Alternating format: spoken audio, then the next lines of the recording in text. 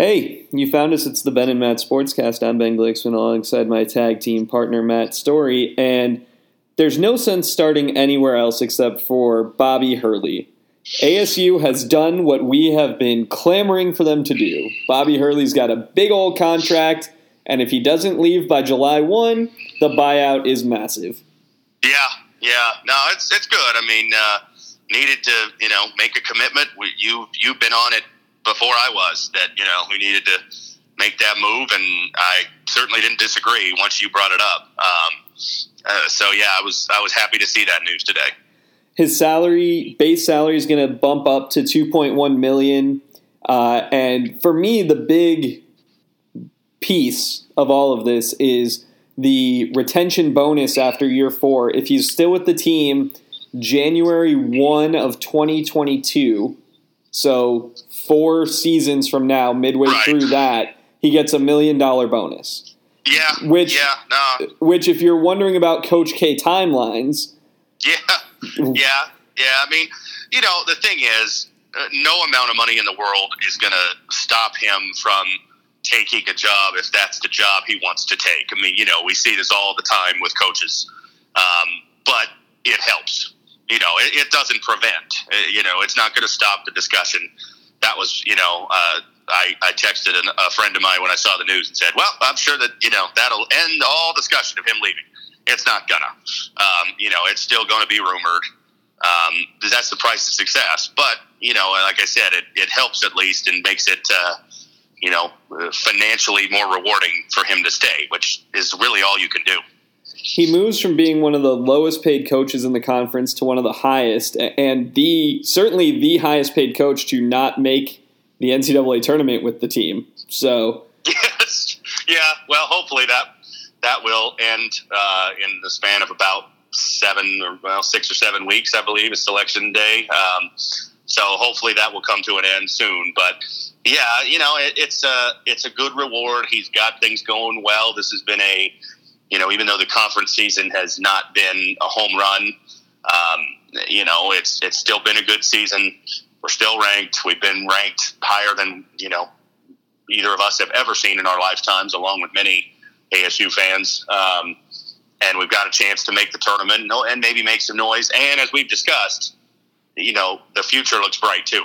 This doesn't appear on the surface right now to be a one-year wonder type of thing. So, it's the right move to go in with him. And if you're of the mindset, as many, many people are, you and I included, that the football program has a big old question mark over its coaching status, it's nice to take away some of that question mark about basketball.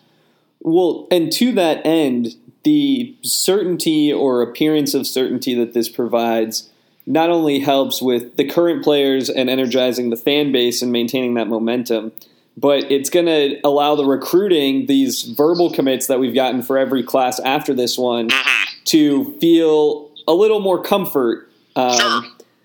Yeah. I mean, it's a good thing. I don't think there's anybody who should argue against that. I mean, unless you're just one of those people who wants to be negative, which there are those. But I mean, this just makes sense. He's done well. I just read right before we started talking Doug Haller's tweet that, ASU ranks 3rd in the Pac-12 in home attendance. Probably been a while since they've been able to say anything like that. And so, it's been on-court success, which has led to off-court buzz. Had people talking, had people wanting to buy, ASU basketball gear, go to the games, so he's a big reason for that. You could argue the biggest reason for that, I would say. So he needs to be rewarded for it. I mean, the fact that they took down the signage to open up the top rows of seating is huge, and that by itself is reason enough to give him the extension and the raise. Yeah. I mean, it never works this way, but the additional revenue you've made from putting an extra 2,000 or 3,000 people in the stands that wouldn't have fit otherwise, ticket revenue, parking revenue, concessions, put it right in his pocket. Now, I mean, again, that's it's not going to work that way, but he's a big reason why they did that and why they're getting those type of crowds. Even with the somewhat struggles of the conference season, I think the attendance was still close to 14,000 on for Saturday's game. So it's remained pretty positive, even as the real huge momentum has kind of slowed down. Yeah, speaking of that, ASU has fallen to 4-5 in the conference season. If you're looking for the positives, it's that Holder and Evans finally had a game where both were clicking. Yes, they did, and it's no coincidence that it was it happened in the second half of that game, and it led to the most lopsided win that we've had in the conference season. Every game up until that one, I believe, has been played within a single-digit margin. 2 of our losses are in overtime. Every game's been close. You could argue we're not far, from being 8-0. We're also not far from being 0-8 going into that Colorado game. We finally got one that after about 30 minutes, which was close, we pulled away. We finally looked good. We looked more like the team we were in the non-conference season. And my hope is that it gives us something we can start to move forward with tomorrow night and going into the second half of the conference season. For the second half of the season, and we'll get into the discussion that's going around the Pac-12 about changing the conference basketball schedule, which, to have everyone play both home and road against everyone, sort of like they did in the Pac-10 era. It's adding 2 games, taking away 2 non-conference games. I think that's a great idea. But me too. But we've got 9 games left. We are the definition of average right now. In conference, at least. In conference. Do you think that they will peak later and return to the first 2 months of the season form? Or are we, destined? This team. Yeah. Yeah, that's the $1 million question, I guess. I really am hopeful that what we saw in the last 10 minutes of that Colorado game is a corner turning. I believe I texted you after last weekend, prior to the Utah-Colorado series, and I kind of felt this way, that it almost felt like we were still in hangover from that Arizona loss. We had that great non-conference season. The Arizona game was so built up, huge, huge hype, and we played well, but we didn't play well enough to win, and we just kind of looked like we weren't sharp after that. And maybe, again, my hope is that hangover came to an end and we're going to get back to playing more like the team we were. I mean, it's not like we were blowing teams out in the non-conference season. I mean, we got in a big hole against Kansas. We had to come back. We got in a hole against Xavier. We had to come back, So it's not like we looked like, we were unbeatable, going to go 30-0, but we certainly looked better than we had in conference play so far. Absolutely true. So I hope so. I mean, that's the ultimate answer, is I hope so. I hope that we can, maybe go somewhere in the neighborhood of 6-3 or better in the second half, which would get us to 10-8 or better, and would make Selection Sunday a comfortable thing. Because if we continue on this pace and finish, 8-10, there's going to be some anxiety when we get to that Sunday, and I don't want that, especially after such a good non-conference season. Yeah, I mean, one more split weekend and we are out of the top 25 for the top sure. 25, yes. And, this weekend's Washington State's not very good, but Washington has been a pretty good team. They're 5-3 in the conference. They beat Kansas too, right before we did. So they're not an easy team this year. They've been down the last few years, but they've, gotten something going a little bit this year. So, yeah, I mean, we need to start, we need to get hot, basically. We need a run of maybe starting with the Colorado game, win 4 or 5 in a row and just kind of, put any doubt to rest. Because after we lost to Utah, and we're struggling with Colorado, my mind is starting to think, okay, how bad can we be in conference and still make the tournament? Because it's a legitimate question. I mean, we have a great non-conference resume, but we can't go, 6-12 in the conference and get in, I don't think. No. It's not a good enough conference to do that. So we've got to, that win against Colorado was a sigh of relief, and we need a few more for me to really breathe a big sigh. I mean, right now we are 16-5.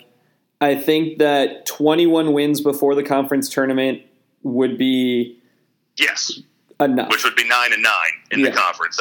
I kind of thought that when we finished the non-conference season 12-0, I was hoping for better. Obviously, I was hoping we could, go 25-5. But I kind of felt like if we go 9-9 in the conference, we're safe, and I still think that our win over Kansas, continues to look good. Xavier continues to look good.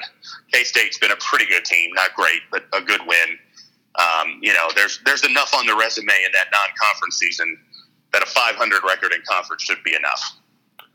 So let's talk briefly about the change in conference schedules. It's being floated out there. All of the coaches, at least publicly, who've commented on it, think it's a good idea and say it's the way that basketball is going.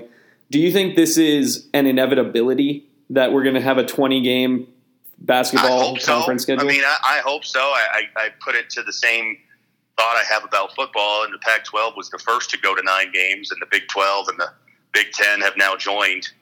And I think they should all go to 9 games. I mean, ultimately, I think you should play your conference more. More is better. Now, do I think, you should play a 30-game conference schedule and play 0 non-conference games? No. But, that's the true test of where you rank. And I hope so. I think it probably will. I think the ACC has gone to that now. I'm more than fine with that. I feel like that's the way it should be. Yeah. Yeah, I mean, I agree with you. I think that especially if you could get buy-in for every conference to do it. Right. Obviously, basketball is the problem with football. We don't have it in football. The ACC and the SEC play 8, and it might be no coincidence that the ACC and the SEC are the only conferences to have not been left out of the playoff, because they basically get a free win if they want to schedule it that way that the other 3 conferences don't. Now, the SEC's got a great rep. They also can build their resume in November by pounding on, Mercer or Georgia Southern or somebody like that when the Pac-12 and the Big 10 and the Big 12 are playing conference games. The other thing that's different between football and basketball is that in basketball, the minor conferences still have major players. The Gonzagas and St. Mary's They do.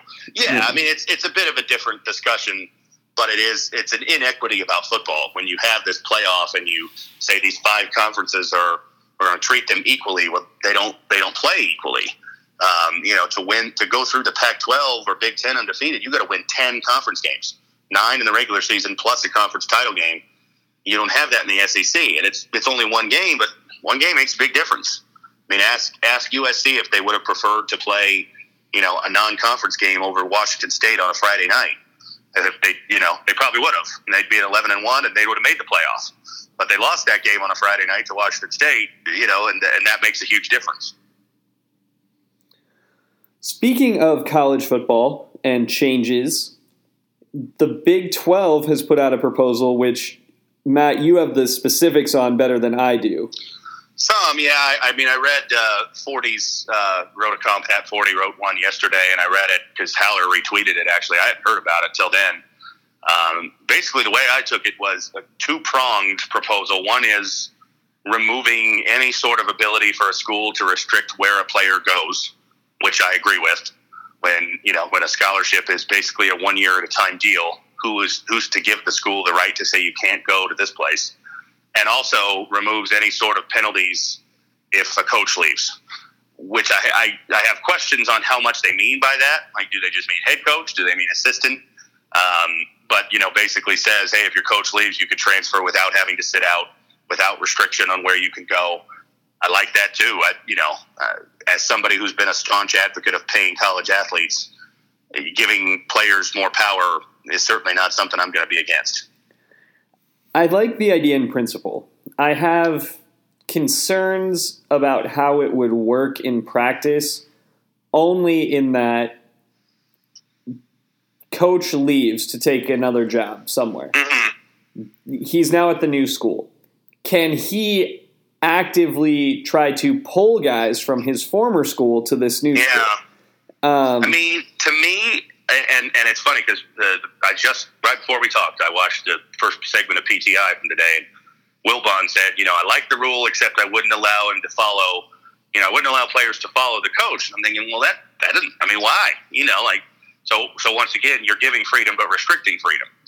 In one breath, he says, guys choose to play for a coach, not a school, but don't let them follow the coach. Why not?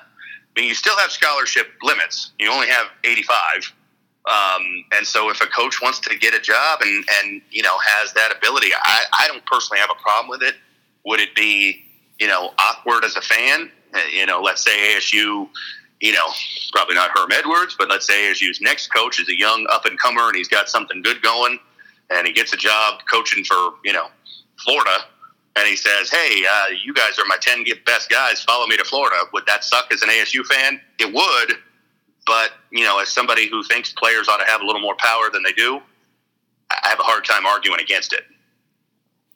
I agree, but it also leads to the question of what do you do with Florida? I suppose you just don't have a recruiting class then, and you can just... Again, you'd have to make that choice. That's the thing. You're going to inherit a team, but here's the other thing. You could go, or you can just go to 10 guys and say, you know what, I'm not renewing your scholarship. That happens anyway. I mean, that's the downside, and that's why I like this proposed change, because, the school has the power to say, get out, but a player can't have the power to say, I'm leaving. I'm reticent to have college sports become, full free agency, but at the same time, why am I reticent? I mean, this isn't a coaching change, but look at a guy, I've talked about this guy a lot. I like him. A guy like Jacob Eason. Why can't he go play somewhere next year? I mean, what would be so wrong with that? He was at Georgia. He got hurt. Another guy took over, played really well. They made the national title game. Why does he have to sit out? We don't make a coach do that. He could just go. Jimbo Fisher could just abandon Florida State with one game left in the year and get paid $75 million and all good, but a player can't. Yeah, no, I mean, I hear you. I guess to me, it's a fundamental shifting, and it is. It begs the question for me of, can you trade guys then? I mean, it is without a doubt a fundamental shifting, and I think that's why we're sort of uncomfortable by it. And I'll admit, I think about it and I think, it doesn't. But to me, then it's one of those where I think, well, why am I uncomfortable with it? Why does that seem wrong? I can't come up with a good reason except to say this is how it's been. And as I've argued before, if that's your best reason for arguing for something, it's not a very good reason. I said that about the bowl games in a college football playoff. I said it about paying college athletes. If your only argument is, well, this is how we've done it before, it's not a good enough reason. And so, I don't know. I don't know how it would work. Trades, free agency type of thing. I don't know. But do I, in general, think that, a player, an athlete should have more power over his career and destination than what they have now? I do. I think I can pinpoint my fear, and it's something that you can't really account for other than you make a rule and try to catch people if they break it, but it's tampering. That's my fear.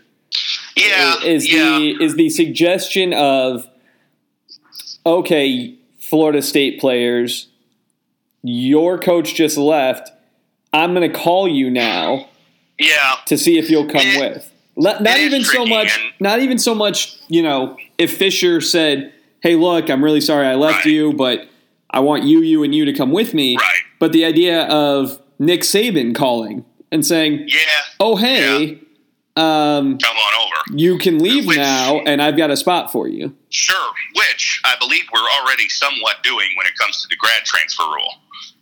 I mean, it's Alabama needed a kicker, and who did they go get? The Temple kid who graduated. I'm sure Nick Saban or somebody at Alabama called and said, hey, we need a kicker. You want to think about leaving Temple and come kick for us? And who's going to say no to that? Are you going to kick for Temple for a year? Are you going to maybe kick for the SEC, favorite national championship contender? You're going to go there. So I think we're already kind of there. Now, you're right. I mean, where do you draw the line? Can you leave mid-season? I mean, that would be another question. Your team gets off to a 2-4 start, and somebody's got 5 open scholarships, and they're 6-0. Hey, I'm going there, and I'm just going to pick up and move. I don't know. I don't know where you draw the line, but I do think I like the idea behind it. Smarter people than me need to figure out how it all can work, but the general idea I think is good, because I think it is reprehensible that a kid can transfer, but then the school that basically says we don't want you anymore can say, well, but you can't go here. Here's 10 places you can't go. I agree with that. I think that part of the rule makes sense. If under the current structure of rules, if you have the opportunity to leave, I don't think it's fair to have it restrained. Yes. I think we're probably mostly agreed on that. There'd be some coaches in schools who probably don't agree. Power brokers that won't like it. But, yeah, how does it work with, free movement? I guess I don't know. But it does strike me as wrong that, a Jimbo Fisher, and I hate to use him as an example. I mean, I don't dislike him. He had the opportunity to make a ton of money, and he took it. But he could just leave. Whereas anybody from Florida State that played for him, that maybe signed up to play for him, or one of the assistants that he took with him, has to, if you want to go with him or if you want to go somewhere else, you got to sit out a year. That just doesn't seem right to me. I think that there might be something to the idea of when you commit, if you say, I committed because of, and you can list 2 coaches, Yeah, I mean, that's, again, like I said when we were first, talking about it, my question is, what if you commit, most kids are not recruited by the head coach. They're recruited by a position coach, maybe a coordinator. So like when Mike Norvell left, he was a big recruiter for us. He was probably a guy who was, big reason why several kids signed here. He left to get a head coaching job. So were you going to open that up? Are you going to let people follow him? I don't know. I mean, I don't know where the line is drawn, but it's an interesting idea, if nothing else. So let's talk about football on the professional stage. Yeah. Before we get into the Super Bowl and whatever that conversation will lead to, Alex Smith was traded to Washington by the Chiefs, ushering in the Pat Mahomes era. Yep. And this is the first domino in a series of quarterback dominoes this offseason. Yes. One that I think is a bit unexpected. Not necessarily unexpected that the Redskins would move on from Cousins, but I think, most had them going for maybe a rookie, not getting another veteran, certainly not getting one who was 4 years older, and that they're paying probably about 80 to 90% of what Cousins is going to make. I find it kind of strange, but, it kind of answers the question for us. Will Cousins be back in with the Redskins? Probably not. Yeah, Washington made the decision that they were not going to go with him, and that I think could be bad for him. There are a lot of teams that need quarterbacks. Yeah. But when we were texting last night, you convinced me otherwise because there's enough teams that need quarterbacks. I'm just looking at it this way.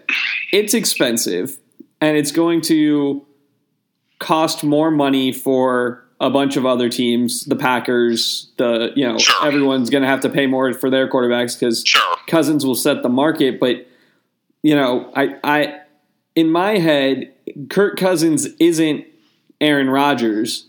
No, I agree. He's not at that elite level. So wouldn't you, if you're these teams, take the lesson of the Seahawks and say, well, can't I do this with, Allen, or can I do this with Darnold or Rosen? Yeah. I mean, and some will because, again, there's only one of him available. I think teams tend to prefer the veteran generally. Drafting a rookie, can be a painstaking process. Sometimes it works great right away, like Seattle, and get the second year you win a Super Bowl. But other times it's a haul. And you got to get through some tough times. And, if you bring in Kirk Cousins and you're Denver, for example, they've already been through a couple of rough years since they won the Super Bowl. This year particularly rough. They may not have the stomach to draft a rookie and go with a slow, wait 2 or 3 years till he's ready to go. It's more palatable to say, hey, we're going to bring in Kirk Cousins. We got this really good defense still, and we're a playoff contender next year. So I think there's enough places that will be interested in him. And from my perspective, I don't think he and Washington ever were a good marriage. I think, he was always the second choice behind RG3. And he knew it and they knew it. And I think, I think he's probably delighted today. If I was, advising him, I'd say, man, I'm thrilled because I'm going to get that money. I'm going to get out of the Redskins organization, which is kind of a mess. and I'm going to go somewhere where they want me, and they're gonna marry me and not just string me along with a extended courtship. Yeah, although a lucrative one. Yeah, exactly. Oh, it was no doubt. I mean, they paid him well, but I think I read that ESPN magazine story about him that came out around the middle of the season, and it basically made it clear that he was never the favorite son there. He when they needed him, he was the guy they needed and not the guy they wanted. And they wanted RG3. That didn't work out. And I just don't think they ever really put their arms around him like he was hoping they would. I suppose that's true. So I mean, in my mind, for him, it's a good situation. There's teams with a ton of money like Cleveland and the Jets, and then there's teams that are good like Jacksonville, Minnesota, perhaps Denver, even though they didn't have a good year, that you could go to and right away be on a pretty good team. Minnesota's got parts of 3 quarterbacks, though. Well, they don't have any under contract, though. That's the thing. Minnesota's a fascinating subplot because if they choose to bring back 1 or 2 of those guys, or if they don't, I mean, and maybe they will. I don't know if they'll go in for Cousins. It appears today, at least, that Jacksonville's going to stick with Bortles, but I feel like that's one of those wait and see until they actually do it. Because if I'm either one of those teams, I'm at least gauging interest.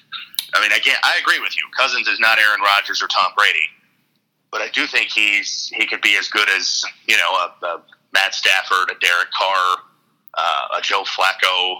Well, and the teams Ryan, that you mentioned, those type of guys. They are championship weekend teams. They are. So that I think it's safe to say they are not an Aaron Rodgers, Tom Brady away. They could be only a right. Kirk Cousins, Matt Stafford away. They got there with an average quarterback, let's be honest. Blake Bortles and Case Keenum had decent years, but they're average quarterbacks. Well, and Case Keenum played really, above his head. He did. And that made him an average quarterback. Right.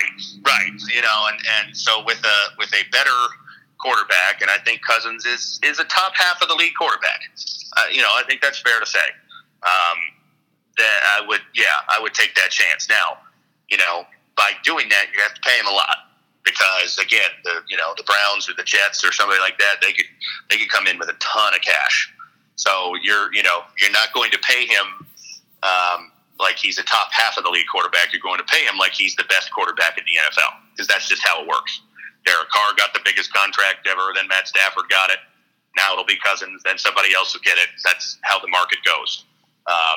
And so that's the thing you have to wonder if you can stomach. If you're Minnesota, do you want to pay that much money? Do you think he is the missing piece to winning a Super Bowl? I don't know. Yeah, it's going to be interesting, and the rest of the, roulette that comes with that. I think everyone's pretty sure Garoppolo will be back with the Niners, but do you think there's a chance Cousins goes there? I don't. I mean, not unless Garoppolo somehow falls apart on them, but I don't think that's going to happen. I mean, there's a few teams that could throw in things into a little bit of an uproar if the easy, everybody's happy sort of contract negotiation between the Saints and Drew Brees goes off the track. Things change. Everybody seems like they're singing Kumbaya right now. They're going to be back, but you never know if somebody gets their feelings hurt. If the Giants decide to move on from Eli Manning, again, everybody's saying the right thing right now, but who knows? That's where things get more uncertain. Same for the Niners and Garoppolo, but I ultimately think it seems like all those are going to stay where they are, which means there's only a few empty chairs. Probably, the ones we've talked about: Browns, Jets, Bills. We haven't talked about the Bills, but the Bills probably have an opening. Cardinals. Jaguars, Vikings, maybe, and Broncos. Those seem like the 7 teams that are reasonably, you can assume they're going to find someone new. Yeah. It's going to be an interesting offseason in the NFL. Yeah, it will. There'll be some moving parts, obviously, and that keeps it interesting. And draft will be interesting too. We're not there yet. Probably going in the first round. We are not, although it feels like we are. I mean, feels that way to me. is this the least excited you've been for a Super Bowl in a while? It is for me. You know, I was thinking this morning, it's a little bit hard for me to compare because the last, 6 years I was working in the NFL, and so I was having to do media clips, and you felt immersed by it. But I feel like this Super Bowl, it not only is not that exciting for me personally, but I just feel like it's kind of a yawner. Like there's not a lot of coverage about it. I watched PTI today, and none of the first 5 stories even talked about the Super Bowl. And we're 4 days away. It's kind of, there was James Harden, 60 points, which we should note, James Harden, ASU alum, history-making triple-double last night. There was Kevin Love's broken hand. There was the Big 12 transfer rule. There was no talk of the Super Bowl. So it's just kind of it's one that feels like hard to get excited about for one reason or another. I'm finding myself very unenthused about it. Part of it may well be that I just kind of assume this is going to be a Patriots win, and it's going to be and I think that's a big part of it for me too. It'll be more interesting if it's not, but it's in the build-up, somebody bet $1 million on the Eagles, right? But I don't know if they took the spread or the money line, and I don't know, and I think I'll admit for me, if Carson Wentz was starting for the Eagles, I would feel differently because I like Carson Wentz. I've followed him since he was at North Dakota State. Having it be Nick Foles just doesn't do it for me. And so there's just kind of I'm rooting for the Eagles because I like the Eagles. I was an Eagles fan when Donovan McNabb was there, and I still liked him, but it feels hollow. It just, now if I was a diehard Eagles fan, I'd feel different, obviously. But to me, it just sort of feels like I feel robbed that it's not Carson Wentz. It would feel totally different if he was still playing. Yeah, and Doug Peterson, while I enjoy the story that Favre's going to address the Eagles, I don't. That doesn't move the needle a lot. No, it's been. I think I read last night.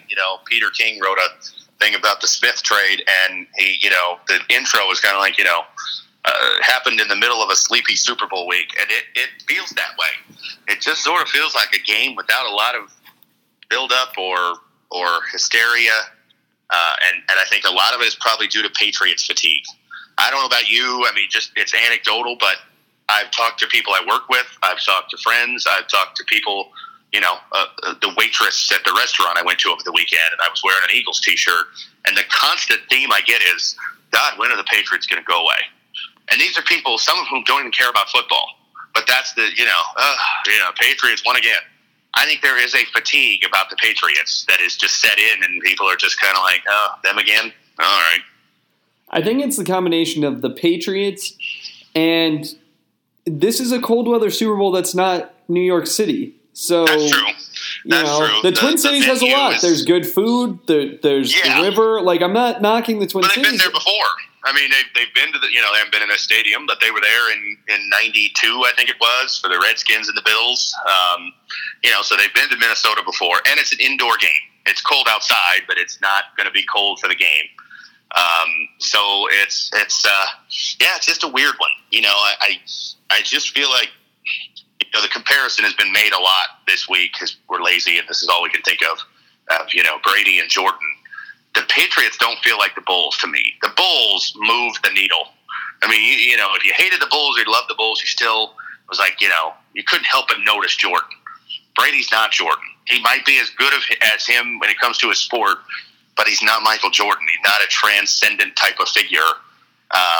Well, no one's clamoring for the Tom Brady movie stuff. True. That's the thing. What was the big, be like Mike? Kids don't want to be like Tom Brady unless you're a Patriots fan. It's not to knock Tom Brady, but it's just the truth. And so I just feel like there is a fatigue. Again, my boss at work doesn't know anything about football. And I talked to her on the Monday after the championship game. He's like, the Patriots won again. It's time for them to go away. And I'm like, she's not even a football fan. But that just feels like that's the general feeling. Unless you're a Patriots fan, like, oh, God, them again. Yeah, and I feel that. And there's nothing that can be done. I mean, it's not like the NFL can. No, they just have to get the postseason. They have to. They do. They do. But it feels like we're, the law of sports and time is that their time's supposed to be over by now, and it's not. And it's like, when are they going away? I mean, I feel it as somebody who does not like them. If you had told me 10 years ago when they lost to the Giants that, Belichick and Brady would still be together and still be in the Super Bowl 10 years later, I thought, no way. Their time is up by then. They don't have that many more opportunities, but they're still here. They won't go away. Yeah. But I think it also leads to there's nothing – I mean, Patriots fans, it's great, and I'm sure they love it, but it's not a special story that they've made it. No, it's not. And on the flip side, as someone who hates, them or, at a certain point it just isn't worth it anymore. Like, No, I know. I mean, they're not I don't feel – now, again, if you're a Pats fan, it's different. I don't feel they're an embraceable team. Belichick is such a curmudgeon, and Brady, he's doing everything he can to present himself as some sort of health icon, but he's not an embraceable guy. They have a number of, whether you agree with it or not, they have a number of cheating scandals that follow them. They do, and they have off-field issues. They do. The personal issues, and they're. I think part of the Belichick issue is not just that he's a curmudgeon, but he's not a likable personality. Like Popovich is a curmudgeon, but Popovich is a likable curmudgeon. He is. Agreed. Yeah, I mean, he's just boring. He's great at being boring, but he's boring. And, I mean, you compare, and it's easy to compare, them to Alabama, because Alabama's been good for a long time, and Saban is kind of a Belichick clone. But the difference is Alabama's players change. So, even though Alabama's good every year, the players are different. And you've got, an exciting story like this Tagovailoa kid or Derrick Henry winning the high, so there's something new to latch onto. Even though it's still Alabama, you don't get as much fatigue because, it's Saban, but everything else changes. And that's not the Patriots have changed players, but it doesn't feel like they have. I mean, it's Brady and it's Belichick, and then it's a cast of white wide receivers, and it's like you're just seeing the same movie year after year after year. Yeah, it's boring. I just think there's a fatigue. I really do. I think I felt it this year, and the AFC has just it's not risen to the occasion. I mean, since Peyton Manning left, it's like who's there to fill the gap? Nobody. Yeah. Yeah, it's boring. It is expected. Yeah. If it was a story, it would be, just the most basic, bland, uneventful. Yeah. I mean, the fact that the stories that are coming out this week are, is Gronkowski at the end of his line because of all of the dings and dents, is the hardest part for the Eagles defense going to be the non-receiver receiving threats? It's like, didn't we do this? Like, yeah. I mean, I think that's the thing is the Eagles are kind of a starless team because there's no Wentz. They have some nice stories: Chris Long, Malcolm Jenkins, Nick Foles, Jay Ajayi, but there's nobody for the average casual fan to really put their arms around. And the Patriots have been there and done that. And it's like, some faces changed, but the main ones haven't. It's Brady, and he's won a bunch of Super Bowls. We've heard that before. It's Belichick, and he's done the same.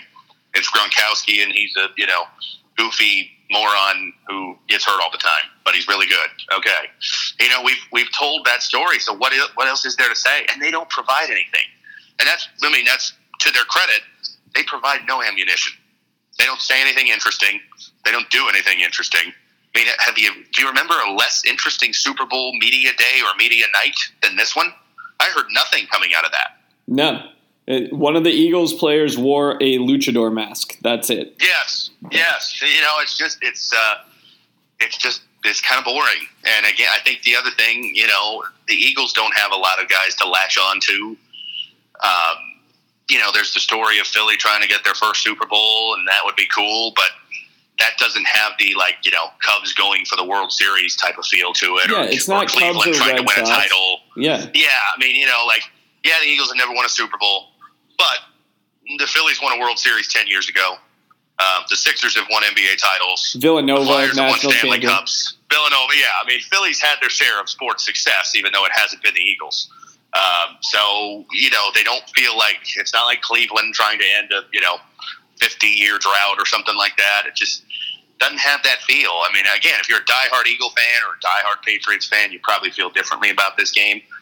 But I think other than that, it's a hard one to get into. I mean, I'll watch it because it's a Super Bowl, but it's not one that I'm particularly excited to watch.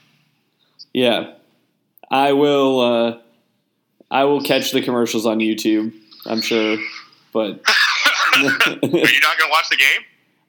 I'll watch it, but I'm not excited. Okay. I'm gonna, I'm not either. if HBO's got something good on, I'll be flipping because I'm, especially in the first half. If the game's not good, without a doubt. I mean, if the Patriots are up by 20 points at the half, I will probably be passing on the second half. Yeah, same. I think part of it for me is just the Packers missed the playoffs, so I've kind of moved past it.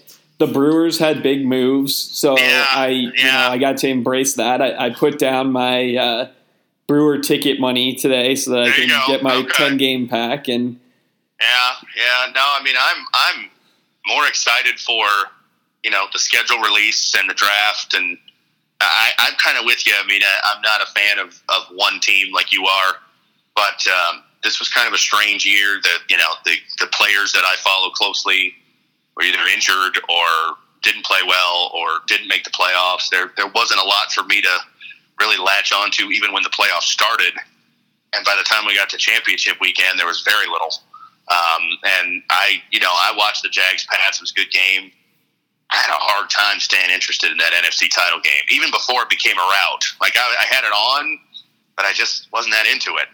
And I feel like that'll maybe be the same. Now, if the Pats are down, I'll get excited because I hate them, and hopefully they'll lose. But yeah, it's just hard for me to get. I've kind of, to me, it felt like football season ended when Alabama beat Georgia, and now I'm ready to get into the off season stuff and get toward 2018. Yeah. I feel much the same. But we had to talk about it because it's there. There will be ASU football talk. Signing day is coming. Yes. And in addition to that, there's the daily Herm Edwards inspirational Dear ASU football players tweet that Yes. it's worth noting that it happens. I don't know if this is an effective thing for the team or who, I assume that's who it's for, but I kind of prefer the boom we just got better tweets and not the daily inspirational. Yeah, I know. It's different. It's going to stay different, I guess. Yeah. Look, it's Bobby Hurley's town, and we all just need to embrace that. Yeah. No, it's hopefully there's a lot to stay excited about with basketball because, like we said at the start of this, I mean, I'm excited for football. I sent you the, tweet yesterday or the day before with the announcement of practice days, but I'm more excited because it's football than like, I can't wait for this 2018 ASU season. We are going to tear it up. I'm not quite feeling that way. Yeah. I'm more in the, is this going to be a train wreck? Should I? Yeah, I mean, look, it's ASU football. They only play 12 games, hopefully more, but so it's exciting because, you only get 6 or 7 at home. I'm excited for that. But yeah, it's not a season that feels like it's going to be a big one. It just more is like, I'm excited for ASU football. That sounds cool. Yeah. Michigan State's coming, Stanford's coming. I'm excited for that. But am I counting down the days until we make a Rose Bowl run? Not really. I mean, I don't really have a set time for that. It's more just a hope projected into the future.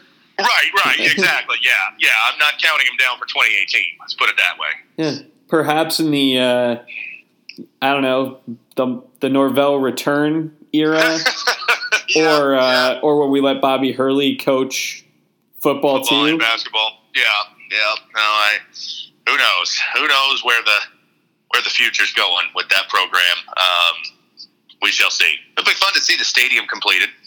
That is kind of cool, and just see where it goes. It will be interesting, I guess, regardless. Yeah. Well, I think that covers it. We've touched on a lot. We'll do this again. We'll do the Super Bowl recap. We'll talk about National Signing Day and whatever insights we're able to glean from free resources about that, because yes, I'm not paying to find out more than ESPN Insider, and they basically just tell me right after something happens how they feel about it, which is almost certainly how I also feel about it. Right. But until next time, he's Matt. I'm Ben. It's the Ben and Matt Sportscast.